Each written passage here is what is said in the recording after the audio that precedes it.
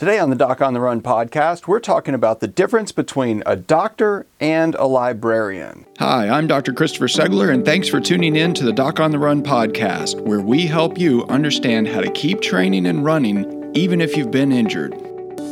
What's the difference between a doctor and a librarian? Now, I'm going to tell you a story. So there was a time when I actually had some pretty significant allergies, and I went to see this guy who was an allergy specialist. So he was well regarded in the community, and all my other doctor friends said, yeah, he's definitely the guy to see. He's the best in town. So I went to see him. He had all the right credentials and seemed to be an expert in every possible respect in terms of what we think of as an expert in a field in medicine. So I went to see this guy, and I had a specific question. So, I asked him, okay, well, here's what's going on. We did a whole bunch of tests, and then I wanted, of course, to hear his treatment recommendations. But after listening to all that, I had one very specific question for him.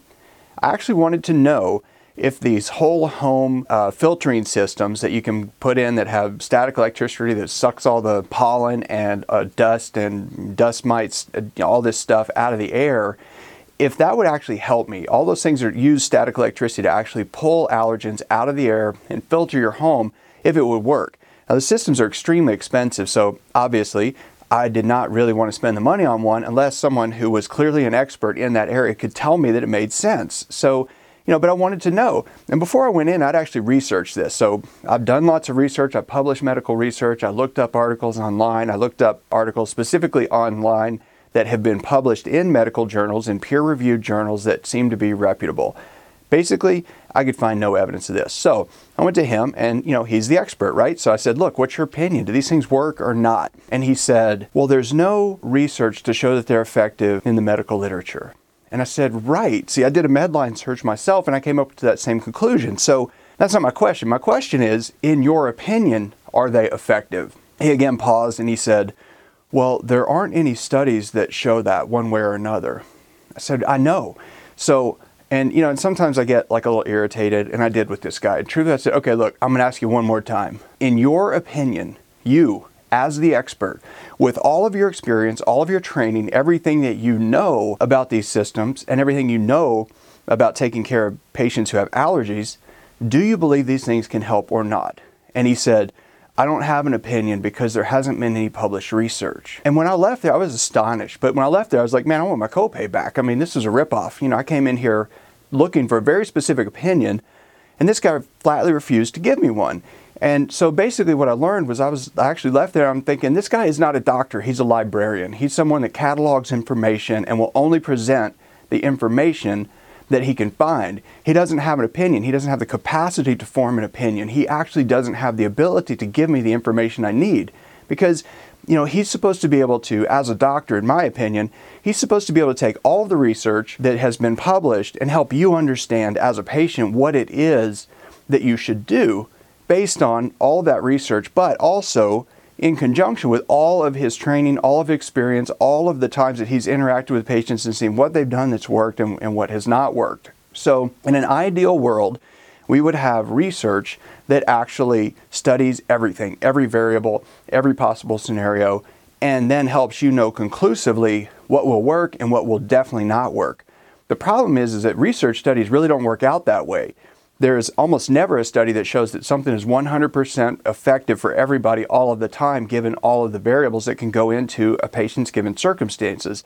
When you're a runner, that's even way more complicated because you don't just get injured and want to heal a specific injury like a metatarsal stress fracture or Achilles tendonitis. You want to run. You don't want to just heal the thing. You want to run. You want to heal it as quickly as possible so you can keep running, and you want to figure out why the thing happened in the first place so it doesn't happen again. Unfortunately, there are many doctors that kind of hide behind that stuff, and they don't really help you understand what the real possibilities are for you. And when you're a runner, you have to look at every possibility. Now, I recently held a webinar about how to reduce stress and keep running when you have a metatarsal stress fracture. And I was actually shocked, but there was this flurry of outrage and demands for evidence by, doctors, physical therapists, lots of different medical practitioners. And they insisted, even though I was going to talk about this and talk about my strategies and talk about what I teach to physicians at medical conferences, people on Twitter were insisting that you have to tell us right now, right here in 120 characters on Twitter, what the evidence is. So I actually wondered about that. So what I did was, I of course invited all these doctors to the webinar. Interestingly, a number of them signed up, none of them showed up. So they didn't even come. And I actually replied to someone directly and said, at least you're thinking about this, but I think you should come on and we should talk about it. A couple of them I even invited as a guest on the Doc on the Run podcast and radio silence as soon as I did that. So apparently they like to talk in 120 characters, but don't want to actually come on the show and give their opinions. But I think their opinions would be valuable. I mean, it seems like they're contributing some valuable things. But some of these doctors and people that were commenting, I actually looked them up, and post after post after post, it's not actual opinions about anything. It's just, here's another article, this article shows this article shows that. And it's really reposting of articles. It's just a cataloging of information, but it's not actually a thing that necessarily helps you, because that's a big problem, is that you can take one piece of information and rely heavily on it, and it may not actually be accurate for you.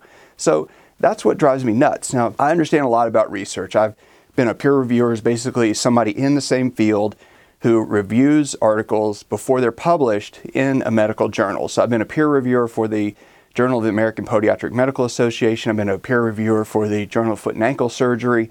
And I've done lots of research. I've published research. I've won multiple awards for research. I've started clinical trials on humans, where I got the clinical trial proposal written and submitted and approved through the university institutional review boards. And I've had a lot of experience in that. And the main thing that I learned through that entire process was something that you may not realize even happens. And that's that all of that stuff can be skewed. I had one study that the company sponsoring the study said that they wanted complete and total control over whether or not the study would be published at their sole discretion. What that means is that if we did this study and it actually showed that platelet-rich plasma injections were not affected, they wanted to have the right to completely block publication without any sense of appeal or anything on my side.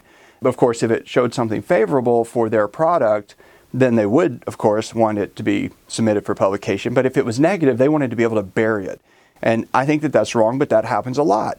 In fact, there was one study, actually won an award from the American College of Foot and Ankle Surgeons for this study. And the editor of one of the premier journals in our field actually sent me a letter that said, we would like to publish this, but this one finding is too politically inflammatory, and we want you to rework the statistics to obscure the finding.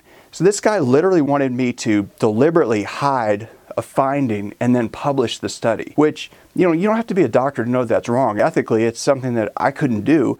And I just replied and said no. 10 years later, another editor actually sent me a letter that requested I do the same thing. And he said, we'd still like to publish it, but you're going to have to hide this. And I'm not going to hide anything. So I didn't publish it. So that's the thing, is you have to understand that just because a study shows something, it doesn't mean it's the whole story. It's one piece of evidence. I mean, let's face it, like the O.J. Simpson trial many years ago, everybody remembers this. The glove does not fit. If the glove does not fit, you have to quit. It's one piece of information in the whole story, but that's not the entire story.